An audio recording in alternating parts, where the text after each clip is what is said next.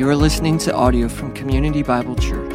If you would like to find out more information about us, please visit us at cbcsavannah.com. If you have a Bible, go ahead and turn to Hebrews chapter 8. If you don't have one, there is one in the seat in front of you, or you can follow along, or you can download the ESV app real quick on your phone and turn to Hebrews 8. We've been working our way through this book, and we're in week, I don't know, but we're over halfway done. So I am not a fan of updates. You know, when your computer says you need to update, or your phone says you need an update. That just shows that you were incompetent the first time, in my opinion. But I may just be getting old. I am 6 months out from 50, so I think it's that. I don't like new things. I had to get a new phone recently, and I had to turn in my old phone, and I went into the Verizon store, and the lady's like, okay, thank you. I said, just so you know, I hate this. I said, I don't want a new phone. I said, I hate phones. And she said, explain. I said, I will explain. Thank you very much. I'm going to tell you why I hate. Phones make us stupid. They make us dumb. Some of you have no clue how to get to the church without your phone. You're like, Siri, get us to the church. We've been going for 8 years. I don't know. You know, and you can't read a map, but you can follow a blue arrow that says turn left here. Phones made us stupid. We don't know anybody's phone number. The only phone number you know is 911 or the operator, 0. Right? You don't know your work's phone number. You don't know your grandma's phone number. We don't read books anymore. We listen to them. We don't go to sporting events. We watch them. Right? We don't go to a movie. We watch a movie on our phone. And probably the worst thing about our phones is they have killed the art of the prank phone call. They have killed it. I mean, if you lived through the 80s, the prank phone call was the thing until star 69. It was beautiful, and it's gone. It's a lost thing in our culture. It's so horrible. Anyway, I am a fan of old things and not new. And our culture is pushing, you need new. You need the new car because the new car drives itself and does this and has leather this and all these things. You need new. The new formula for this toothpaste really cleans your teeth. Our old formula kind of cleaned your teeth, but the new one really will get them sparkling white. All right, you need the new refrigerator because the old refrigerator just kept things cold. This one keeps things cold, and you can tweet and watch TV from it. Right, and so we're always told we need an upgrade. Although I will say, a few weeks ago, I went and my youngest son got him his first phone, and they said, let's look at your plan. Maybe you need an upgrade. I'm like, I don't need an upgrade. They're like, no, let's see. It might be cheaper for you. And they looked at it and they said, oh, wow, this is a great plan. In fact, we don't do that. This is an old, I said, it is an old plan. It's like 8 years old. We don't even do this anymore. Don't change this plan ever. I'm like, I won't. Thank you very much. So I was vindicated in that moment. But the writer to the Hebrews today is going to say, and he is correct in saying, new is better when it comes to this. There is a plan, so to speak, that God is offering that is better. It is far better. It is much more better, if that's even a fragment that's applicable, English teachers. It is much more better than the old that he is offering us today. And what that is and why it's better, that's what we're going to look at as we unpack Hebrews 8. So I hope you found it. And here's the two goals I have. If you are already a Christian this morning, then my prayer has been that this would just be encouragement to you, that it would deepen your love for the Lord Jesus, that it would deepen your faith, that you would be just reminded of these things that he has given you, that this plan that you've signed up for already, that is yours in Christ, that you'll be encouraged in that. And if you're not a Christian, that you would consider, hey, this is a great deal. That you would consider this deal that God, the creator, sustainer of the universe, is offering you this morning. That you would consider it. Our text really just breaks into two sections, real simple. 1 through 6, he's going to continue in this theme that he's been given, that Jesus is just better. He's a better high priest. All right, we've seen that last week. He's better than Levi. He's better than Aaron. He's of the priesthood of Melchizedek, and we unpacked that. I'm not going to recash it. You can go listen to last week's. But he's just better as a high priest. And because he's a better high priest, he can mediate this new deal, this better deal. And that's what the second half of the text is. We're going to focus most of our time there, but I will work through the first half quickly so we can get to that Christ is a better high priest. He's going to give us a couple reasons, and then we'll move into the deal. So let me read the first 6 verses, and then we'll unpack it. Now, the point in what we are saying is this. We have such a high priest, one who is seated at the right hand of the throne of majesty in heaven, a minister in the holy places, in the true tent that the Lord set up, not man. For every high priest is appointed to offer gifts and sacrifices. Thus, it is necessary for this priest also to have something to offer. Now, if he were on earth, he would not be a priest at all, since there are priests who offer gifts according to the law. They serve a copy and shadow of the heavenly things. For when Moses was about to erect the tent, he was instructed by God, saying, see that you make everything according to the pattern that was shown you on the mountain. But as it is, Christ has obtained a ministry that is much more excellent than the old, as the covenant he mediates is better, since it is enacted on better promises. So he starts saying, now the point is this, which is great, because, a lot of times you got to dig in, and what is this really about? And Peter says, Paul, I don't understand Paul. Do you understand Paul? But this writer says, let me tell you what this is about. You have a high priest, a perfect high priest. That's chapter 7, chapter 6. And he's just better. And he's going to give 3 reasons in these 6 verses. First reason is as this one is seated at the right hand on the throne of majesty in heaven. He is sitting down, which you're like, well, so am I. So what's significant about that? Because in the temple and in the tabernacle, there was one piece of furniture that you would not find. There's no couches. There's no love seats. There's no benches. There's no place to sit, because the work of the priest was never done. It's like in our house, vacuuming dog hair. It is never done. I vacuum one room, got it all up, go into the other room, vacuum, come back, I got more dog hair. It's like my dogs are just literally like throwing hair everywhere. If you're the one who does laundry in your house, you got kids, you're never done. Khaki pants, shorts, T-shirts, you're just constantly, because the work is never done. The Old Testament priest's work was never done. But for Christ, his atoning sacrifice, he sits down because he is finito, he is donezo with that part of his ministry. Now there's still the interceding ministry, but he is done with his atoning ministry. He's just better. So the first reason he's better is because he's done. Second reason is because of location. Right? It's all about that, real estate agent, right? It's location. Where is Jesus ministering? He's in heaven. The point in what we were saying is this. We have a high priest, one who is seated at the right hand of the throne of majesty in heaven, a minister in the holy places, in the, underline this in your mind, true tent that the Lord set up, not man.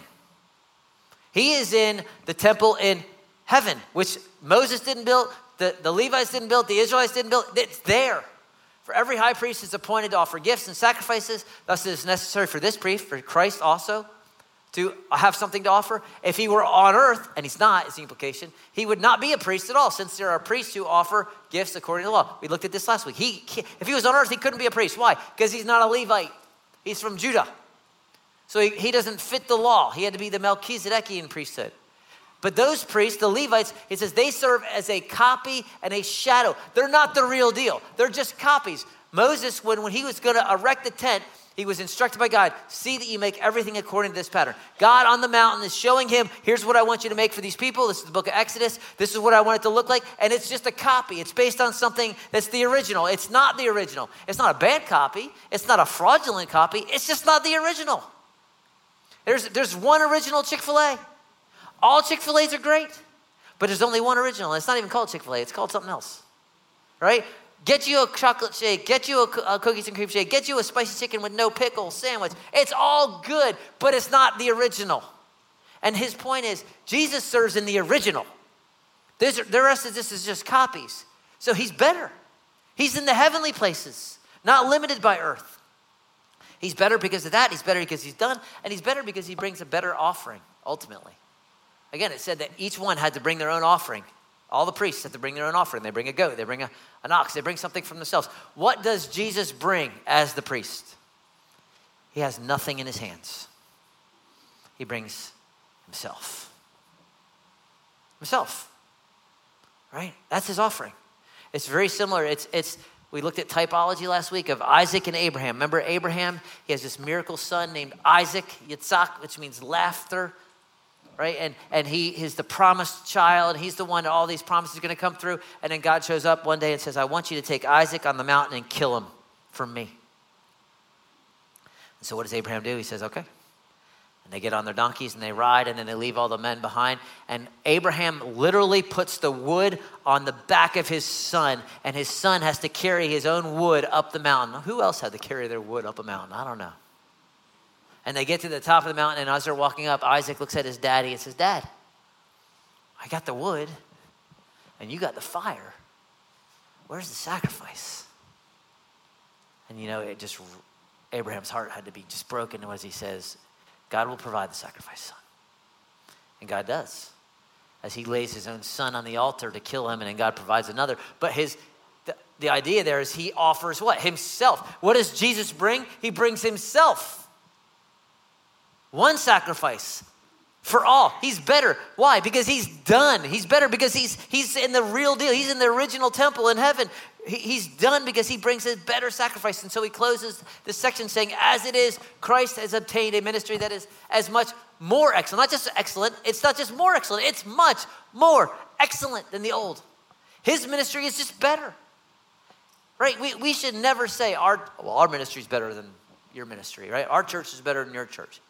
We have no right to say that. But when I'm talking of Jesus, he says his ministry is much more excellent than the old. This promise that he brings, this new deal that he brings is much more excellent than the old. And what he is offering, and he kind of tells us in this, is what's called the new covenant. Right? That's a churchy word for us in our culture. That's not a real popular word. You may live in a neighborhood that the covenant is make sure you walk your dog on a leash and keep your grass cut. That's your covenant, right? But in Bible times, a covenant is a serious deal.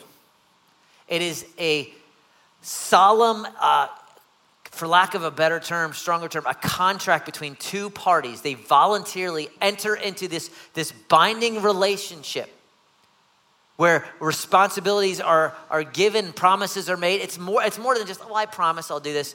That, it's more than just even a contract where you can just, if I get the lawyers to get me out of it. No, it's so serious and solemn in the original, times back in the, Abraham's day or whatever, when you would cut a covenant, that was the language they used because the Hebrew word means to cut. When you'd cut a covenant, you would take an ox or a lamb or a goat and you would cut that puppy in half.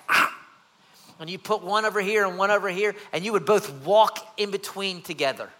And the idea was, if I break this covenant, may I be like this goat. That's how serious it was. So it's not just like, I promise. I signed my name. I checked the box. It's a serious deal. And there's all sorts of covenants in the Bible, all sorts of types. One of the most common types of covenant in the Bible is what we call a bilateral covenant, which means this, that both parties were agreeing to do something. I'm going to do this. You're going to do this. We're entering into this. We're both promising to do this. All right? And so you see this multiple times in the scripture where you see, like, for instance, David and Jonathan, Saul's son, they enter into a covenant where Jonathan says, I know that you're supposed to be the king, and I'm not, and I'm going to support you. And David says, and I know that you're my best friend, and we're going to be best friends forever, and I will never hurt your family. And they enter into a covenant. They both make promises. Marriage is a bilateral covenant. You stand before an audience and before God and a pastor and say, I promise, I swear that I will do this. In sickness and in health, and better for worse, I do, as long as we both live. And then she repeats after him, and they both agree to this. This is a bilateral covenant. We're both agreeing. That's one type of covenant. But there's another type of covenant, which is called a unilateral covenant, which is only one party is agreeing to do something. I will do this, period. Doesn't matter what you do. I am going to do this, right? It's not conditional. So for instance, when God tells Noah, I will never flood the earth again like that. What is Noah's responsibility? Okay. He has no responsibility, but it's a covenant that God is saying, I will never destroy it. How do we know it's true? Because he puts a rainbow as a sign of the covenant, because covenants often had a sign that went along with them. God goes to Abraham and says, in you, Abraham, all the nations of the world will be blessed. I will bless you. Those who bless you, I will bless. Those who curse you, I will curse. What does Abraham have to do? As nothing. That's a promise that God is making Abraham, period, end of story. Now, there is a sign with that covenant. It was called circumcision. But that was God's promise. I'm doing this. That's a unilateral covenant. And the old and new are going to be different because of this one thing. And so he says the old is inferior. It's broke in essence. The new is better. If the first covenant, the Mosaic covenant, had been faultless, there would have been no occasion to look for a second. It's the same argument he used with the Levites. If the Levites did their job, I wouldn't have to have another priest. But the Levites couldn't do their job, so I had to have another priest. The first covenant, the Mosaic covenant, had faults. It was broke. But the reason it's broke is probably not what you think. It wasn't broke because it was bad. 10 Commandments bad? No. Deuteronomy bad? Leviticus bad? No. Jesus kept the law perfectly. The fault in the law wasn't the law.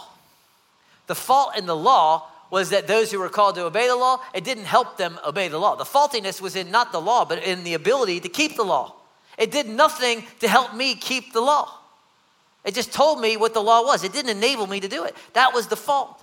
And because the Mosaic covenant was a bilateral covenant, remember that means two promises. This is what God says. If you indeed obey my voice and keep my covenant, if you keep it, then you will be my treasured possession. For all the earth is mine. And then you shall be a kingdom of priests. So the old covenant, the Mosaic covenant was, if you obey, I'm going to bless you. If you don't, I'm dropping the hammer. And that's what happened because the Israelites failed to obey constantly. And so they got taken out of the land and they got all these things happening to them. That was the old covenant. And they knew what to do, but it didn't empower them to do what they knew to do. Right? And so the 10 Commandments is not bad.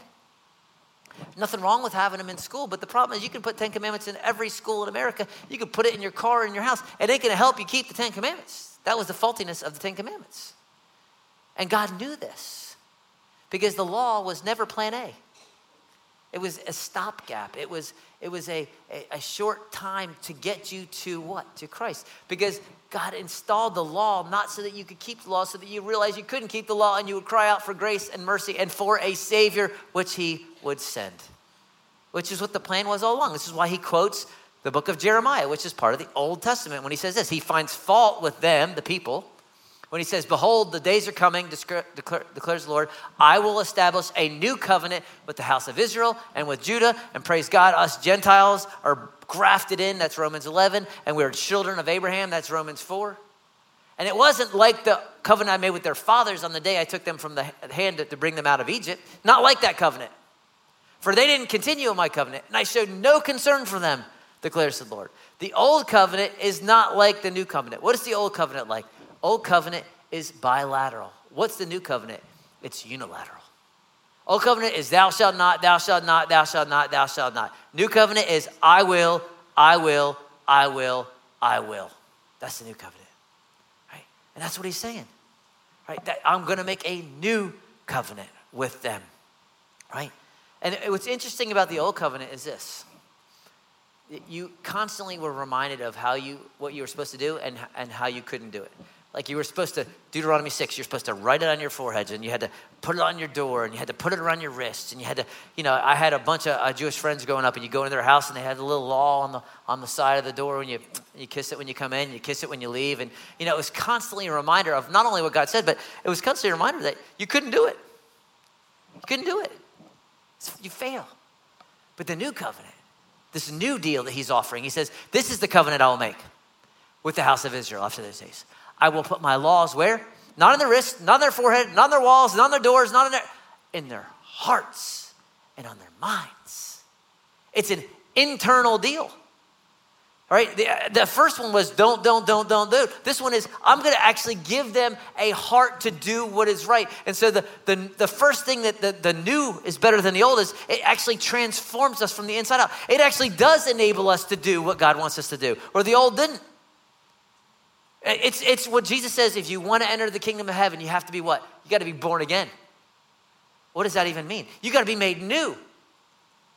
Ezekiel, the prophet, says this, I will give you, he's talking to the people, I will give you a new spirit and put a new heart and put a new spirit in you. I will remove your heart of stone from flesh and give you a heart of flesh. I will put my spirit within you and cause you to walk in my statutes. The idea is this, God takes your heart of stone, that you just see the laws, don't. He actually gives you a new heart where you actually desire to serve him. That you actually have not only a heart to obey him, now you have the ability to obey him. It's not just don't, a bunch of negatives. It's I want to obey God. And this is why I've been saying this entire book. If you have never in your life had a desire, even a small flicker to obey Christ, to love God, then you have not experienced regeneration or rebirth in Christ. Because when he puts his spirit in you, even if it's small, there is a desire to obey. And now there's the ability to obey as well. Because if any man is in Christ, he is what? A new creation. If you have been crucified with Christ, it is not Bill Fowler who lives, but Jesus Christ who now lives in me. 1 Corinthians 2, we don't understand the mind of God except those who have been given the Spirit, the mind of Christ. That's what Paul argues, that we have been given the mind of Christ himself, so that now, not only do you know what God is saying, you have the ability to do it. And when you face sin now, there is no temptation that has overtaken you, but as such is common to everybody else in this daggum room. That's my version. And God is faithful, and he will not allow you to be tempted beyond what you are able, but with that temptation will provide the way of escape that you will be able to endure. That is because of the new covenant, not the old. That 2 Peter, that you have everything you need, Christian, right now pertaining to life and godliness. How? Because you have become partakers of the divine nature. Not that you're divine. Just because your boyfriend says you're divine, you are not divine, but you have become a partaker of the divine nature, the Spirit of the living God. This is why the new is better than the old. The old is don't, but I don't have the ability. Now it's here, let's do this, and I've given you the ability to do that. I'm walking with you in that, so that if I walk by the Spirit, I will not never carry out the desires of the flesh. The old is gone, the new is better. That's the first reason. It transforms us from the inside out. And look, if you're struggling with sin and you're in the middle of it and you're like, I don't know if this is true. I don't know if I can. I promise you on the authority of Scripture it is. That you have what you need to defeat the evil one, to resist him and he will flee. You do. And some of us have seen this. If you've been saved 5, 10, 15 years, you remember when you first got saved? I was foul-mouthed Fowler, dropping an F-bomb every third word. Right? And then as time went on, the Spirit of God refined me. That went away, and then it became something else. And we see life change. That's what he does, because he gives us a new heart and a new desire and a new ability to change. That's what he offers. Not just a don't. It's a transformation from the inside out. But that's not all. He says this, I will be their God, and they shall be my people. How good is this? Y'all, this is good stuff right here. It didn't say, like in Exodus, if they do, then I will be their God. If they do, then they will be my people. What does he say? I will be their God. They will be my people. Have a nice day. Period. End of story. That's it. Unilateral. Right? And this is not the way the old covenant was. If you want to read how it was for the old covenant, there's a little Old Testament book called Hosea. All the young Christian ladies have read not all of them, but you've read Redeeming Love, I know. All right, okay. I'm not going to ask you to raise your hand, but I've already had a bunch of people tell me about it this morning. There's a book called Hosea. Here's what Hosea is about. There's a prophet named, very good, you guys are brilliant. So there's this prophet named Hosea, and God tells Hosea to go marry a prostitute. You're like, wow, I need to read this book. Yeah. So he does. He marries a prostitute. Her name is Gomer, which is a horrible name for a woman, by the way. Gomer and Hosea have a couple kids. The first kid's name, they name their first child Lo Ruhama. Lo is the Hebrew word for no. Ruhama is the word for mercy. So they name their first kid No Mercy. It's a great name. How you like my kid? No Mercy. Then they have a second child. They name that child Lo Ami. Ami is the word for people, my people. So they have no mercy and not my people. And it's supposed to be symbolic of how Israel is not going to see God's mercy and not going to be his people anymore. Why? Because they continue to rebel, because that's the old covenant. Now, in the end, the beauty of the book is, I will spoil it because it's the whole Bible anyway, that Hosea has to go after his wife who runs off again and redeem her and bring her back and say, you will no longer be a prostitute. And she does, and she stays with him and is faithful, which is a picture of Israel. They're going to not be his people, but then he's going to go and get them in the end. That's the whole Bible. But here's the point. That's the old covenant. Not my people, not mercy. What does he say here? You are my people, and I am your God, period. Not conditional, not based on you, right? And the idea is this, and we get this. Those who are parents, and you take your kids to Target and they're acting a fool, you're like, these are not my children, these are my husband's children, right? He says, that's not us. You are my people. And the new covenant makes us belong. Makes us belong. Makes us which is our heart's desire. We all want to belong, right? That's what we do. We want to be part of something. Right? That's why some of you dress a certain way, or you listen to a certain music, or you go to a certain this. You want to be. This is why I asked some guys about, your sports teams. You'd be like, yeah, we waxed y'all on Monday night. I'll be like, who's this we? Is your name Ronald Acuna Jr.? You ain't on that team. You ain't playing for Georgia. You didn't wax UAB yesterday. They did. You didn't. And the first quarter, it was kind of iffy. Let's be honest. But we did nothing. We is sitting on the couch eating Funyuns. They were playing the game. But we want to belong. That's us. We're Georgia Nation, right? But that's because we want to belong. And there's nothing wrong with that. But the problem is it's always based on something else. For God, he says, no, I will be their God. They will be thy people. And that's it. And they can act a fool. And we already saw in Hebrews 3 that Jesus is not ashamed to call you his sister and you his brother. How good is that? How much better is that than the old? Right? How much better is that? That even if you are the prodigal, right? What does the father do when he sees the prodigal son? You love that story when the prodigal son comes forward. He's like, I just got to get a job. And so he says, Father, I'm no longer willing to be called your son. Make me a servant. And the father, it's not like he's not even listening. He's like, give me the robe, give me the ring, kill the cow, let's party. And that is God saying, you will be my people. I will be your God. I will transform you from the inside out until one day when my son returns, you'll be glorified. Don't be in need for anything because there will be no sin, there'll be no anything. But until that time, I'm going to make you new and you are mine and I am yours. That's good. And you know what else that reminds us of, just application-wise? When one of us wanders and then comes back, how do we treat him? Like a brother. We restore one like a brother.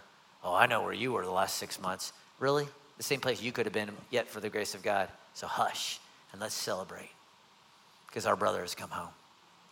Right? That's what the church does. Hadn't done it traditionally very well, but we're supposed to.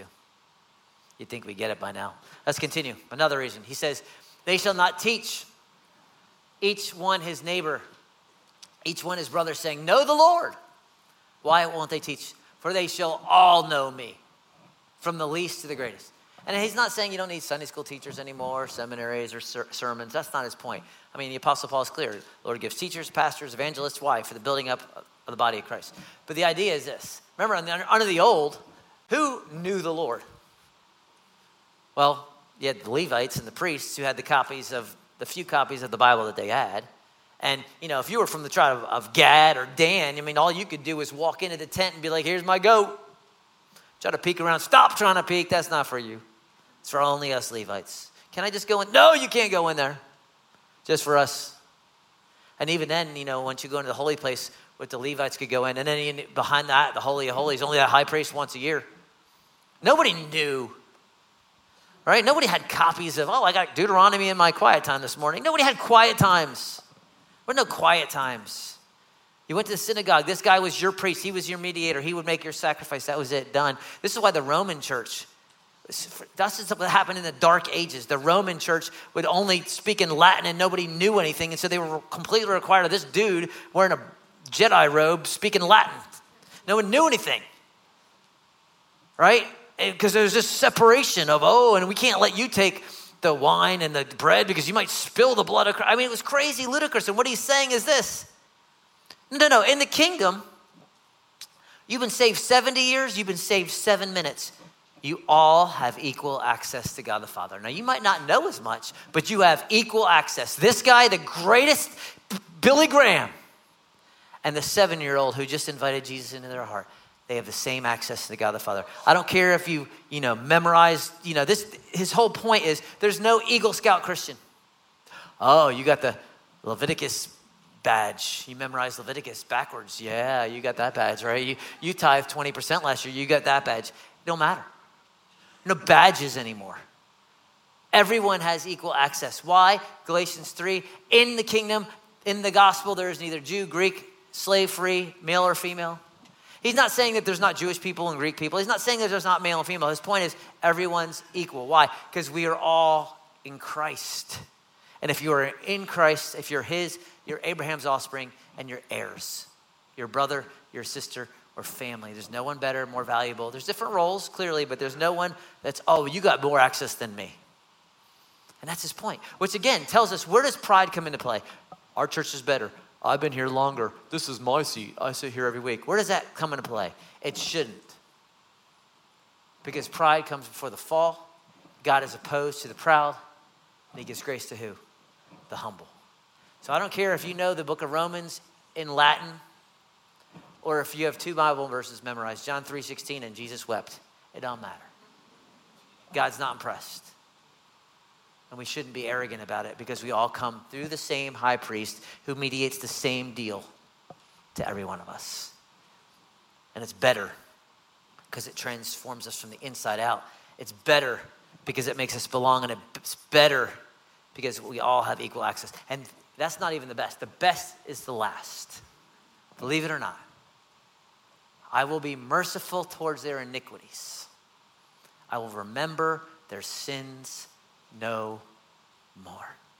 Let me read it again. For I will be merciful towards their iniquities. I will remember their sins no more. It's a double negative in the Greek, which doesn't, like in English, make it positive. It actually strengthens the negative. I will never remember their sin. I will be merciful. Mercy is not getting what you deserve. I will not give them what they deserve, which is death. The wages of sin is death, separation from God from all eternity.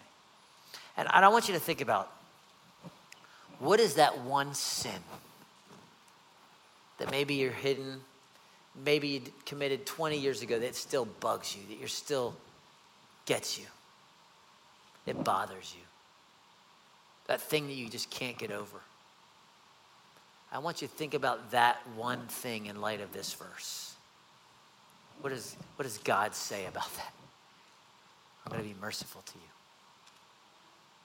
I'm not going to remember that. It's not that he forgets, like, oh, God forgot. He chooses not to remember. He's not bringing it up every time you fail. Oh, remember what you did last Tuesday and last Wednesday and last Thursday and last Friday. No. As far as the east is from the west, so far has he removed our transgressions from us. How good is that? How much better is that than the old deal? I mean, if you lived under the old covenant, every time you failed, got to bring an animal, got to bring an offering. You're wearing the path to the synagogue. You got yourself a goat, taking a goat up to the Levite. Here's my goat. Weren't you just here yesterday? Yes. Go back home. Here's my dove. I'm killing birds like a duck hunter. I don't even know. Why do all these animals keep dying for me? Constantly. Until Christ died once for all, the just for the unjust, so that he might bring us to God. One sacrifice. All my sin past, all my sin present, all my sin even future. All in Christ. Because he shows mercy, because he remembers our sin no more. That's what this high priest offers. That's his deal. And what is your responsibility? I repent and believe, and that is it. Can't do anything. I believe in the Lord Jesus Christ, and I am saved. He who has the Son has the life. He who does not have the Son does not have the life. That's as simple as that. It's as simple as that. And I was thinking about it this week. Oh, sorry. I get caught away. The last one makes us clean. That's what he does. It's good because it makes us clean. And I was thinking about it this week because what do you do with your guilt if you don't have this? I mean, what do you do with your shame, really? I mean, you got two options. You can ignore until you harden your heart, and this is what we do, and then it doesn't feel like sin anymore. It just feels normal. I can just do that. I can live that way, yeah. Or what I think we do in Christendom is I think we think, well, I did it again, so I just need to, a couple days, 3-4 days, be good. Right? I need to read my Bible a little extra long. I need to say a couple extra prayers. I need to be committed. I need to be in. I need to go to 2 services instead of 1. Whatever. And the reality is this, that's the old. We just go back to the law. We do. We won't admit, I believe in Jesus, forgive my sins. Yes, oh, absolutely. But pragmatically, we go back to the law. Why?